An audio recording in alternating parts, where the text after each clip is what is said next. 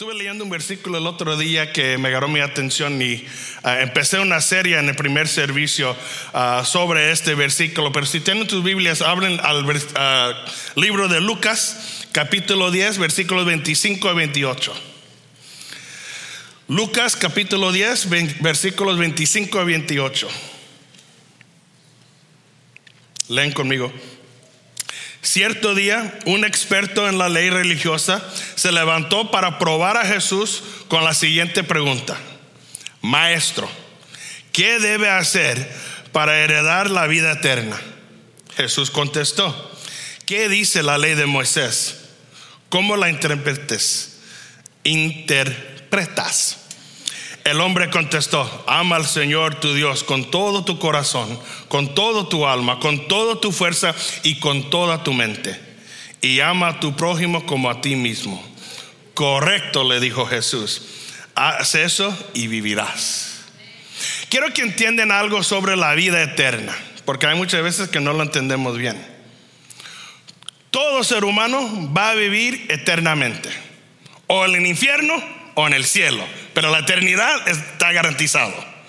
Todos vamos a tener una eternidad, pero lo que tenemos que enfocarnos es dónde vamos a tener esa eternidad. Y hasta más de eso, hay muchos que piensan que la vida eterna empieza cuando uno muere. Pero como sucedió con este muchacho, la vida eterna no empezó cuando falleció. La vida eterna empezó cuando dio su corazón al Señor. En ese momento empezó su vida eterna, porque la vida eterna es una vida con Dios. Es una vida que el Dios entendió que quería que tú y yo tendríamos aquí en este mundo y para el mundo después, ya cuando fallecemos. La vida eterna empieza el minuto que tú dices sí a teniendo al Señor en tu vida. Así que cuando Él está preguntando esto: Señor, ¿qué debemos uno hacer para heredar la vida eterna? Lo que Jesús le dijo es: ¿qué dicen las escrituras? Lo que estaba hablando era sobre una oración que Moisés le dio a los israelitas en el libro de Deuteronomio. Y era una oración bien famosa que se llamaba the Shema. Shema significa oye. Y en ese versículo dice: oye Israel, el Señor es tu único Dios. Ama al Señor con todo tu alma, con todo tu corazón y con toda tu fuerza. Era un versículo que memorizaban, era una oración que oraban todos los días. Y por eso le dijo: pues, ¿qué dicen las escrituras? Y el hombre le contestó. Y muchas veces cuando leemos este capítulo, como que nos apuramos al próximo versículo, porque al final dice: y ama a tu prójimo. Y después de eso viene la historia del buen samaritano. Casi siempre brincamos a esa parte del capítulo.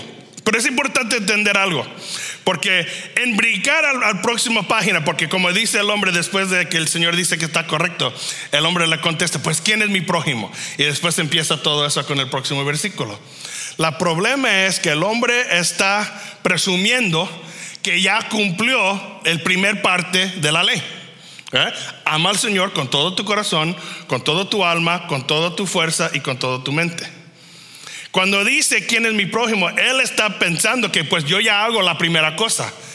Y muchas veces, si preguntamos, yo me imagino la mayoría de la gente aquí, si te pregunto: ¿aman al Señor?, la contesta sería: sí. ¿Cómo no? Por supuesto, yo sí amo al Señor. Pero fíjate lo que está diciendo el mandamiento: ama al Señor con todo tu corazón, alma, mente y fuerza. Pregúntase, hermanos, ¿de verdad aman al Señor con todo? Esa pregunta o esa respuesta no es tan fácil. Y yo me quiero enfocar primeramente hoy en amando al Señor con todo tu corazón, porque yo no sé si en verdad todos hacemos eso. Porque quizás hay partes de nuestro corazón que en verdad no estamos amando al Señor. Quizás hemos dejado nuestro corazón adelantarse de nosotros y no estamos haciendo lo que debemos de hacer cuando estamos diciendo que queremos amar al Señor con todo nuestro corazón. Hermano, lo estoy invitando esta tarde a examinar sus corazones. ¿Qué es la situación? Hay veces, especialmente ya que te estás poniendo más adelantado en los años, que vas al doctor y te dan los exámenes y están examinando tu corazón. Tú no lo puedes ver, pero con todos los exámenes pueden ver si tu corazón está trabajando bien. Te sacan la sangre, te hacen correr, te hacen hacer diferentes exámenes, te ponen diferentes cosas encima de tu cuerpo para poder medir si tu corazón está funcionando como debe de ser. Y en el mismo modo, hermano, lo estoy pidiendo ahora que tengan este tiempo en esta tarde de dejar que el Señor te examine tu corazón y a ver si está funcionando en el modo que tú piensas que está funcionando. Amén. Bueno, hay unas cuantas preguntas para ver en este examen. La primera es esto: ¿tu corazón está dividido? Pregúntase, hermano, ¿tu corazón está dividido? Amamos al Señor, yo no estoy cuestionando eso, pero a la misma vez hay pecados que también amamos y que está dividiendo nuestro corazón entre el Señor y entre el pecado. Yo pienso y me imagino que la mayoría de nosotros en este lugar ya hemos conquistado los pecados que queremos conquistar. Esas cosas grandes, ¿verdad? Que pensamos que son grandes. La adicción, alcohol, cosas graves, cosas que pensamos, mira lo que hizo el Señor, algo bien grande. Y hay muchos de nosotros que sí, gloria a Dios, hemos podido conquistar eso con la ayuda del Señor. Pero los pecados que faltan son los pecados que en verdad amamos, que no estamos muy apurados para tratar de conquistar, que hemos dejado un lugarcito poquito y tenemos excusas y razones por qué, pero esos pecados no queremos tocar. Cosas como el coraje. Ay, pero hermano, tú sabes cómo somos los hispanos, la sangre corre caliente. Sí, pero el corazón corre frío. Y a mí siempre me da risa porque cada cultura dice eso. Tú sabes cómo son los mexicanos, los puertorriqueños, los guatemaltecos, los salvadoreños, los negros, los blancos, los chinos. Todos dicen la misma cosa. Pues todos somos personas de coraje, porque todos somos pecadores en esa razón. No es una excusa tú gritando medio mundo, poniéndote fuerte o fresco con personas, poniéndote hasta violento porque dice, pues es mi carácter. Bueno, la Biblia también dice que quien tú eres murió y ahora solo vive Cristo. Así que no puedes decir, pues yo siempre he sido así. Pues para de ser así. No es una excusa, hermano. O quizás, cuidado con los chistes. Bueno, hay unos chistes que sí son chistosos, pero hay otros chistes, si tú no lo puedes decir en este lugar, no lo debes decir en otros lugares. Tenemos que tener cuidado porque es tu testimonio, hermano. Y mira, yo te lo estoy diciendo de la experiencia mía, porque yo era bien chistoso en todos los lugares, pero mis chistes no siempre eran buenos. Y yo tenía que aprender de joven que nada más porque es chistoso no es algo que debo decir, porque a la misma vez yo estuve creciendo en mi amor al Señor y quería evangelizar a mis amigos, pero a la misma vez, ¿cómo le voy a evangelizar después de decir lo que le dije? No me va a poder tomar en serio. Y muchas veces nos lastimamos nuestro testimonio nada más para que los demás tengan una risa. Y lo que no están poniendo atención es que ya ni están riéndose contigo, nada más están riéndose de ti. O mira, esta también va a doler. El pecado del chisme. ¿Cómo nos encanta el chisme? ¿Cómo nos encanta? Tú sabes cuando alguien te empieza a hablar y te lo empieza a hablar en voz baja. Hermano, ¿oíste lo que sucedió con ta? Oh, no, pues hermano, debemos de orar por ella. Sí, ora por ella porque ta. Cuidado, hermanos, porque muchas veces disfrazamos el chisme con oración. Decimos debemos de orar, pero no paran ni oran. O quizás las fiestas, la borrachera. Ya viene el septiembre 16, hay unos cuantos mexicanos que la salvación se va ese día. Y yo lo sé porque viven al lado mío. Mira, 1 Juan capítulo 2 versículo 15. No aman a este mundo ni las cosas que les ofrece, porque cuando aman al mundo no tienen el amor del Padre en ustedes.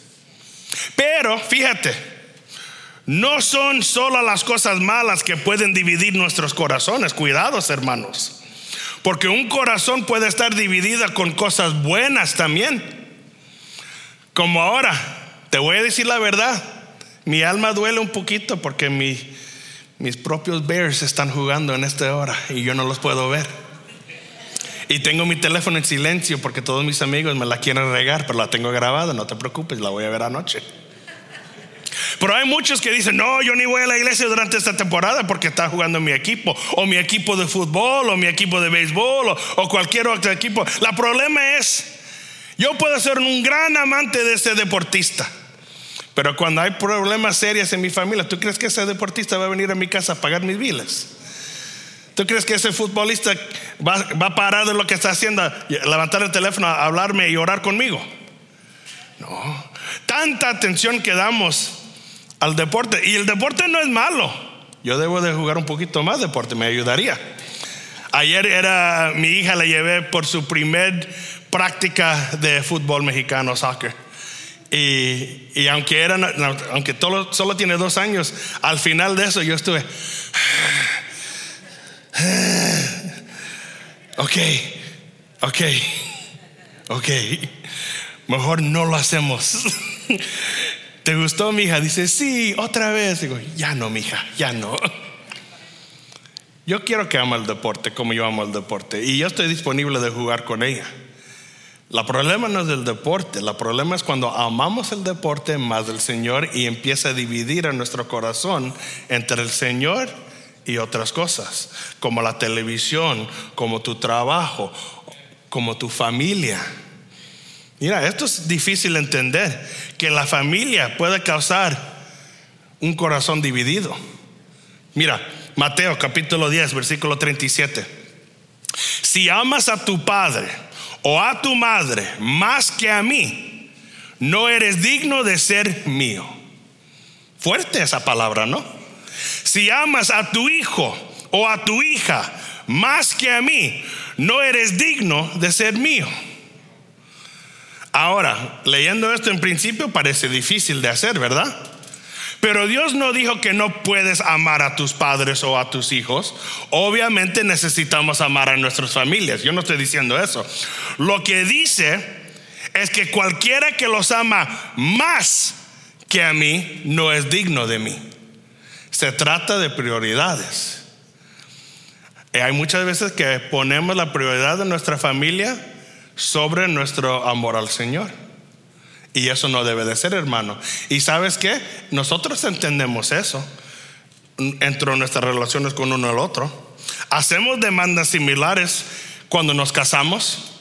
Señores, imagínate, vamos a decir las señoras, imagínate, te casas con un hombre, y perdóname si esto es tu situación, esto es entre tú y el Señor, no te enojas conmigo, yo no me estoy dando un ejemplo. Pero nosotros quizás conocemos a alguien en esta situación. Imagínate, hermana, si te casas con un hombre, pero él ama a su madre más que ama a usted. Van a tener problemas en esa casa, porque la Biblia nos dice que un hombre tiene que dejar de su mamá y su papá y juntarse con su esposa. Pero hay muchos que, no, pues es mi mami. Sí, pero ella ahora es tu esposa. Eso es tu familia. Y cuando tú empiezas a amar a tu madre más que a tu esposa, van a tener problemas, especialmente cuando te vas a dormir.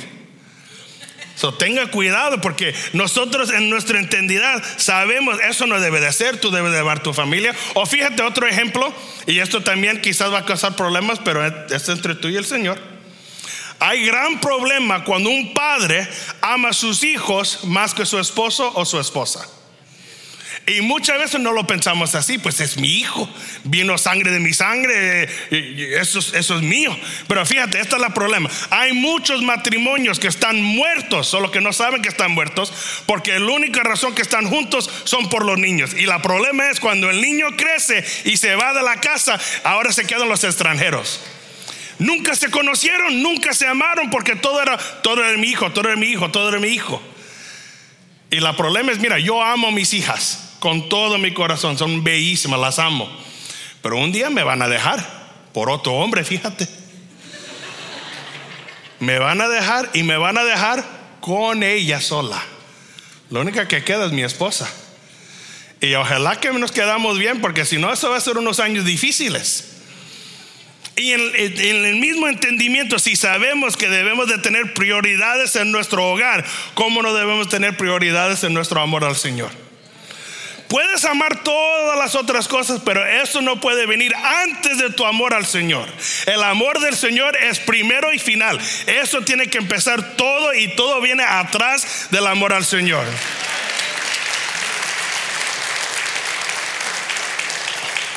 El problema es si tú dejas que tu corazón empiece a estar dividida, no te sorprendes cuando tu corazón empieza a estar lejano, cuando te empiezas a alejar del Señor. Y eso pasa poco a poco. No todo un pegado, pero poco a poco. Y lo que empieza a suceder es que tú estás en la iglesia, pero tu corazón no está aquí. O tú llegaste en la lluvia y todo, tú llegaste, gloria a Dios que estás aquí. Tú estás aquí, pero tu corazón no está aquí. Cantas las canciones, aplaudes cuando todos los demás aplaudan, ríes cuando todos ríen, pero no hay un amor al Señor. No hay una razón de venir, de decir hoy voy a encontrar algo que el Señor tiene para mí. No hay una esperanza para poder encontrar al Señor en estos momentos. Tú nada más vienes porque es lo que tú haces los domingos. Y ya ni sabes nada más, es lo que haces. Y el problema es que un corazón lejano no sirve. Igualmente voy a dar el modo de matrimonio. ¿Qué valor viene si yo voy a la casa todos los días, hago el trabajo de un marido, yo traigo la comida, yo mantengo la familia, pero no amo a mi esposa? Nada más voy, le doy su cheque, le digo dame mi plato, me siento, como y me duermo. Y repito todos los días. Yo estoy en la casa y legalmente estamos casados, pero eso no es un matrimonio.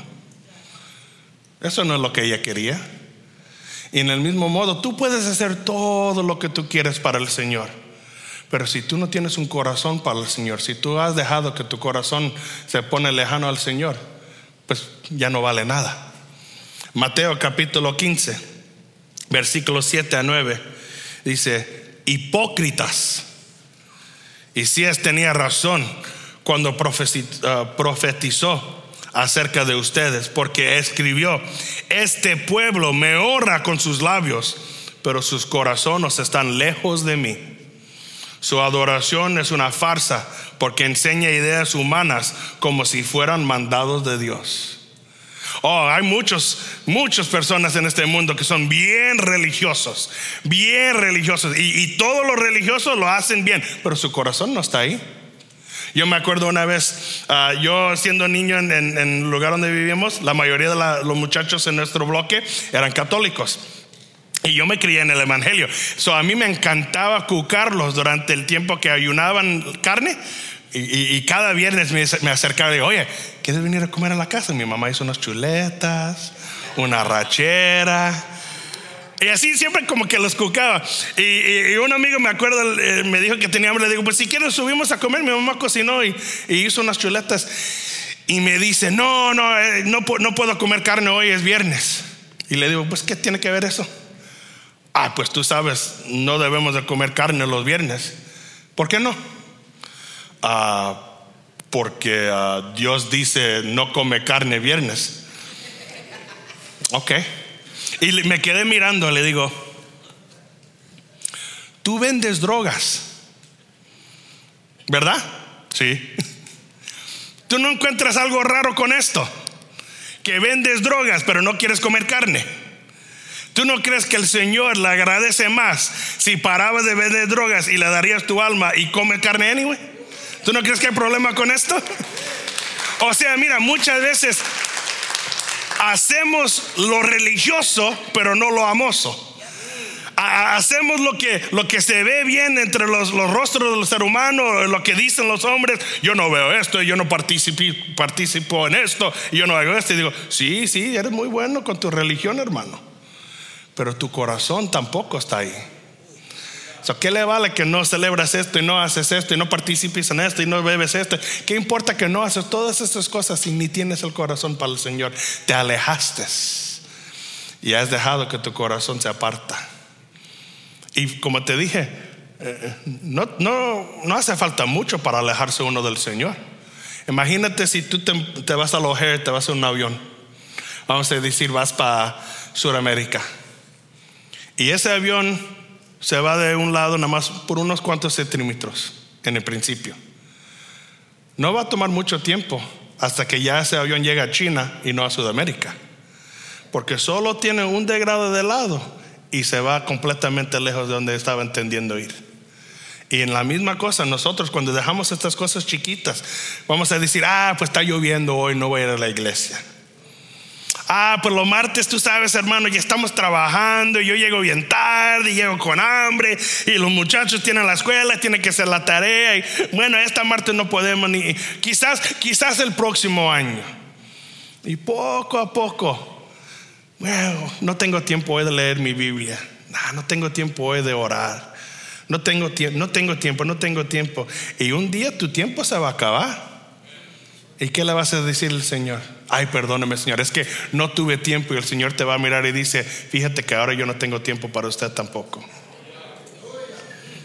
Un corazón lejano eventualmente se forma en un corazón frío. Un corazón frío es uno que ya ni siente el amor del Señor. No es que no está, es que ya ni siente nada. Muchas veces pensamos, qué bueno sería no sentir el dolor, ¿verdad? Pero tu cuerpo necesita poder sentir dolor. Imagínate si, vamos a decir, yo tenía mi mano en la estufa con el fuego prendido. Si no siento dolor, yo puedo mantener mi mano ahí todo el día y no me va a doler. Pero sí, todavía me va a causar daño, ¿no? Me va a lastimar la mano, me va a dañar la mano, yo no voy a poder usar la mano. Solo porque no siento el dolor no significa que no siento los efectos. Y hay muchos de nosotros que, porque nos hemos lastimado, quizás una persona, quizás un pastor en tu tiempo atrás o en una iglesia, alguien te lastimó, alguien te hizo algo, te ha herido y ahora te has ponido frío, te has puesto frío a las cosas del Señor. Y en ese momento también déjenme decirles, hermano, el ser humano siempre te va a lastimar. Somos seres humanos. No hay ni una iglesia donde alguien no te va a hacer algo en un tiempo u otro. Mi hija ayer le llevé a un cumpleaños y estaba jugando en el área de niños, ahí jugando con las pelotitas. Y de repente regresa con mi esposa y tiene todo aquí todo moretado. Y le digo, oye, ¿esta con quién peleó? Dice, ahí jugando con los muchachos, un cabezón le pegó. Ok. Y le dijo, mija, ¿estás bien? Y me hace, ¿estás bien? Le digo, eso, mija, hazlo con fuerza para que sepan que no se deben de meter contigo. Pero ¿qué voy a hacer ahora? Nunca la voy a llevar a jugar porque un día se pegó de accidente.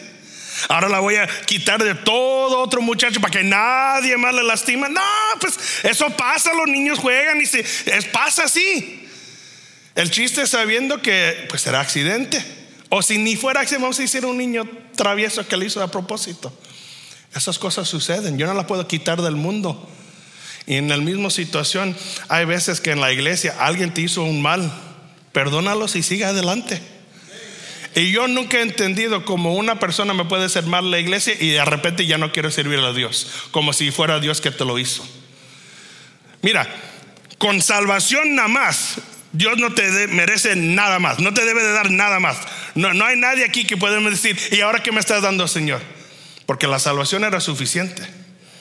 Y hay muchas veces que algo pasa en la iglesia. Pues el pastor Joy ni me conoce el nombre y no me habla y no me hace esto. Yo me voy de aquí. Pues te estás lastimando usted, a mí no. Y eso es lo que pasa cuando tú dejas que esas situaciones te pasan. Te empieza a enfriar tu corazón. Y para no dejarte estar herido, ya no sientes nada. Y tú piensas que te estás protegiendo, pero te estás lastimando. Hermana, qué bueno que tienes tu niño aquí. Me encanta oír eso. Y quiero que sepa, hay muchas veces, esto no tiene nada que ver con el servicio, pero hay muchas veces que la gente se enoja cuando oyen bebés en el servicio. Qué bueno que tenemos bebés en el servicio, que estás trayendo a tu niño a la iglesia. El martes tenemos a Owana, inscríbelo. Yo no, y lo estoy diciendo porque yo no quiero estar en la iglesia con un corazón frío. A esta señora con su hijo, Eso es un corazón frío, hermano, que no entiende la situación. ¿Qué prefieres? ¿Que no vengan? ¿Que se queden en la casa con la criatura? A mí no me molesta. Yo tengo 2 niños, yo ni oigo. Debemos de tener un corazón, como dijo el hermano hace unas cuantas semanas, ¿verdad? Que nos dio el juguetito. Un corazón suave, un corazón disponible al Señor. Cuidado, iglesia, que si no tenemos el pensamiento bien, si no nos estamos fijando, podemos hacer todo esto sin amor. Y ya que vale, ¿qué importa? Fíjate, en Apocalipsis Jesucristo mandó letras a diferentes iglesias, cartas diría, a diferentes iglesias. Y mira lo que le dijo a la iglesia de Efesios en Apocalipsis capítulo 2 versículos 2-4. Dice: yo sé todo lo que haces, he visto tu arduo trabajo y tu paciencia y tu perseverancia. Gracias, hermana. Sé que no toleras la gente malvada. Has puesto a prueba los pretensiones de esos que dicen que son apóstoles pero no lo son. Has descubierto que son mentirosos. Has sufrido por mi nombre con paciencia sin darte por vencido. Cosas muy buenas, ¿verdad? Una iglesia buena parece. Pero tengo una queja contra: no me amas a mí, ni se aman entre ustedes como el principio. ¿Qué vale todo esto si ni nos queremos? ¿Qué vale todo esto si en verdad no amamos al Señor? Eso es lo que el Señor nos está pidiendo. Amor. Amor. De decir: Señor, con todo mi alma, yo en verdad te amo. No lo estoy diciendo nada más por decirlo, no lo estoy diciendo nada más porque me crié en esto, no me estoy diciendo esto nada más porque alguien me ha forzado. En mi alma, en mi corazón, con todo en mí, Señor, te amo. Porque cuando tú amas al Señor, todo lo que viene con eso, viene. Yo hablo mucho de mis hijas porque de verdad las amo mucho. Y el otro día yo estuve ahí con mi niña de 2 años y alguien me había mandado un mensaje. Estuve checando mi teléfono y era nada más yo y ella en una mesita jugando con Play-Doh, así nada más haciendo diferentes cositas. Y ahí está mi hija mirándome y esperando por mi atención. Y dije: ay, mi hija, perdóname. Y fui y dejé el teléfono al otro cuarto y me quedé ahí y jugué con mi hija. Ella quiere mi amor. No quiere más juguetes, no quiere más cosas para entretenerla, no quiere que le lleve más cosas. Ella quiere a su papi. Y en el mismo modo yo quiero a ella. Yo nada más quería estar con ella, yo nada más quería jugar con ella, porque los que son padres ya entienden, yo no voy a tener estos años para siempre. Y ahora quiere mi atención, pero cuando está más grande no va a quererlo. Ahora que lo quiere, se lo voy a dar. Y no es porque alguien me ha forzado, no es porque el gobierno me dice: tú debes de jugar con tu hija, no es porque otros hermanos aquí me dicen: tú debes de jugar con tu hija. Yo juego con mi hija porque la amo. Yo la llevé a jugar fútbol y a estar afuera en 100 grados corriendo alrededor como un maniático porque la amo. No porque quería el ejercicio, aunque me hizo falta, pero la amo. El amor de verdad es un gran empujo para hacer lo que debemos de hacer, un gran motivación para acercarse al Señor. Fíjate en ese Apocalipsis que no dicen perdieron su primer amor, dijo han abandonado a su primer amor.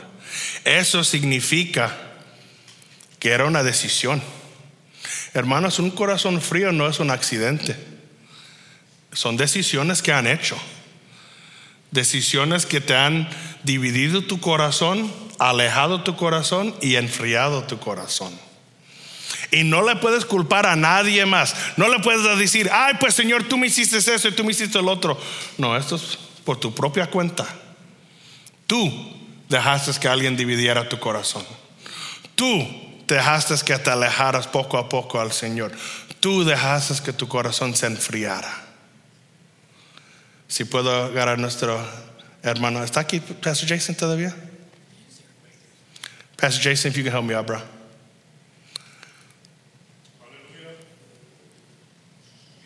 Qué bueno tener mi hermano aquí.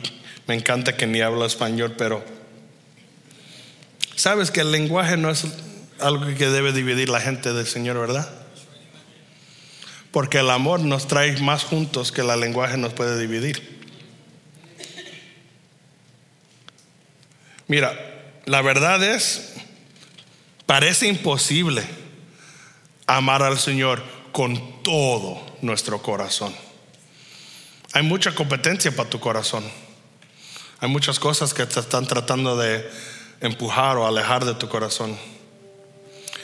Pero lo que a Dios te ha llamado, te ayuda a hacer. Él no te da un mandamiento y después no te ayuda. Él no te dice, haz esto y te lo deja hacer tú solo. Él viene y te da lo que tú necesitas para poder cumplir lo que te ha mandado a hacer. Porque el Dios es el mayor motivador de nuestro amor. Mira, 1 Juan capítulo 4 versículo 19. Nos amamos unos a otros porque Él nos amó primero. Nos amamos uno al otro porque Él nos amó primero. Él te amó a tu peor, porque Él te amó a ti primero. Antes que tú dijiste sí al Señor, antes que Él te empezó a limpiar y alegrar tu vida, Él ya te amaba. Tan sucio que estabas, tan involucrado con todos los pecados y todo lo que estabas haciendo, todo lo que eras, y todavía te amaba. Porque el amor de un padre es eterno así. Como dije con mi hija, hay veces que mi hija está comiendo, está jugando y se pone bien sucia y está bien embarrada con toda la mugre que tiene. ¿Tú crees que la amo menos por sucia? No. Ahora, a la misma vez, si yo voy a la iglesia a predicar y ella está toda mugrosa, yo tengo que tener cuidado que la mugre de ella no se pone encima de mí. Pero nada más porque está sucia no es que la voy a dejar alejada. Porque un padre bueno lo que hace es, yo no puedo dejar que lo que ella tiene se pone encima de mí. Solo que voy a hacer, la voy a limpiar, la voy a recoger, la voy a tallar sus manitas, limpiarle la boquita, cambiarle su ropa, darle su baño y arreglarla. Y hoy mira, si no has tenido hijos, te voy a decir, uno de los sentimientos más grandes cuando se acaban de recién estar bañaditos y tú los abrazas y les besuqueas, y yo sé cuando la estoy besuqueando que la estoy ensuciando de nuevo, pero ay, qué rico, saben, en ese momento, y que mucho las quiero acercar hacia mí. Y en el mismo modo, el Señor nos amó con toda nuestra mugre, pero nos amó tanto que no nos dejó así sucios. Con su preciosa sangre nos limpió, nos hizo santos, para que nos podría acercar hacia Él y abrazarnos y aguantarnos. Antes de ese versículo en 1 Juan capítulo 4, mire lo que dice versículo 8 a 10. Pero el que no ama no conoce a Dios, porque Dios es amor. Dios mostró cuánto nos ama al enviar a su único Hijo al mundo, para que tengamos vida eterna por medio de Él. En esto consiste el amor verdadero. No que nosotros hayamos amado a Dios, sino que Él nos amó a nosotros y envió a su Hijo como sacrificio para quitar nuestros pecados. Amar al Señor con todo tu corazón es fácil cuando entiendes que el Señor te ha amado a ti con todo su corazón. Eso ahora es fácil porque tú nada más estás regresando o respondiendo, sería, al amor que has recibido. Así que les quiero pedir que por favor si se pueden poner de pie, hermanos. Y hazme el favor de cerrar sus ojos por un momento. Y quiero, antes, en un momento vamos a examinar nuestros corazones de nuevo. Pero quiero que entretienes un pensamiento que quizás es difícil para uno de nosotros entretener. Quiero que entretienen el pensamiento, o diría la verdad, que Dios te ama. No a nosotros, a ti. Ay, hermano, hermana, te ama a ti. Te amo con un amor que nunca has pensado. Te amo con un amor que sientes que no mereces. Te amo con un amor que sientes que has perdido. Pero la Biblia nos dice que no hay altura, que no hay espacio que nos puede dividir, ni ángeles que nos puede quitar el amor que Dios tiene por nosotros. El Señor no te puede amar más o menos de lo que ya te ama. Él te ama a lo máximo que es amor. Siempre te ha amado así y siempre te va a amar así. Las cuestiones, hermano, ¿qué vas a hacer con ese amor? ¿Cómo vas a responder a un amor tan grande? Y la verdad es que el Señor no te está pidiendo un sacrificio más que un corazón.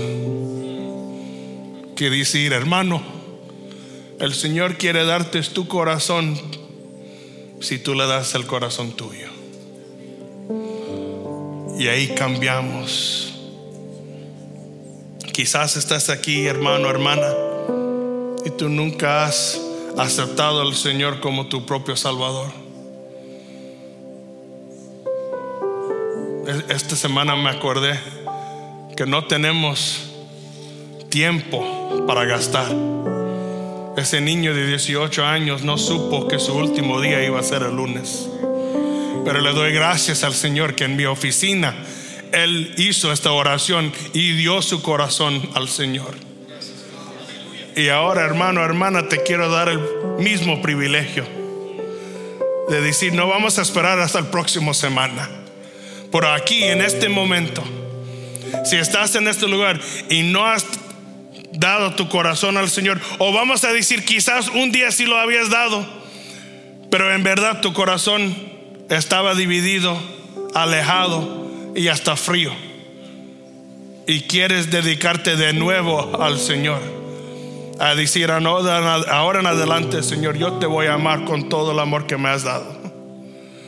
La Biblia dice que si crees en tu alma y repites con tu boca que el Señor es Dios, que eres salvo. Muchos piensan, pues eso es muy fácil. No es que es fácil, es que el Señor ya hizo lo difícil.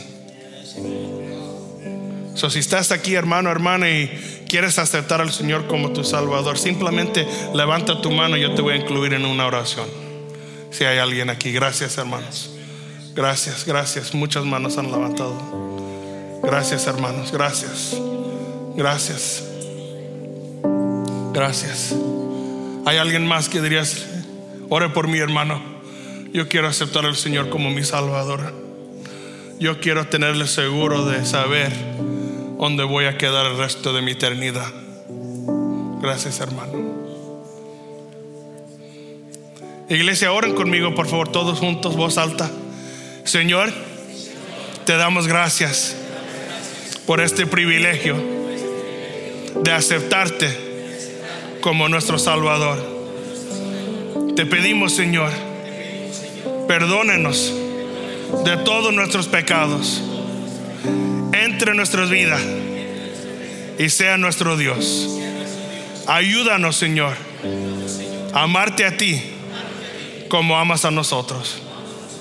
Te lo pedimos, Señor, por el nombre de Cristo Jesús. Amén. Amén. Un aplauso, gracias, hermanos. Amén, amén, amén. Les quiero dejar con este pensamiento, hermanos, porque el Señor te ama a ti y ahora tú entiendes que tanto te ama y tú amas al Señor. Ve y ama a otros, porque la Biblia nos dice que nos van a reconocer como personas de Dios en el modo que nos amamos. Siguen amando para que nuestro Señor parezca bien en los ojos de las personas que no los conocen. Amén. Están despedidos, hermanos, con la gloria del Señor.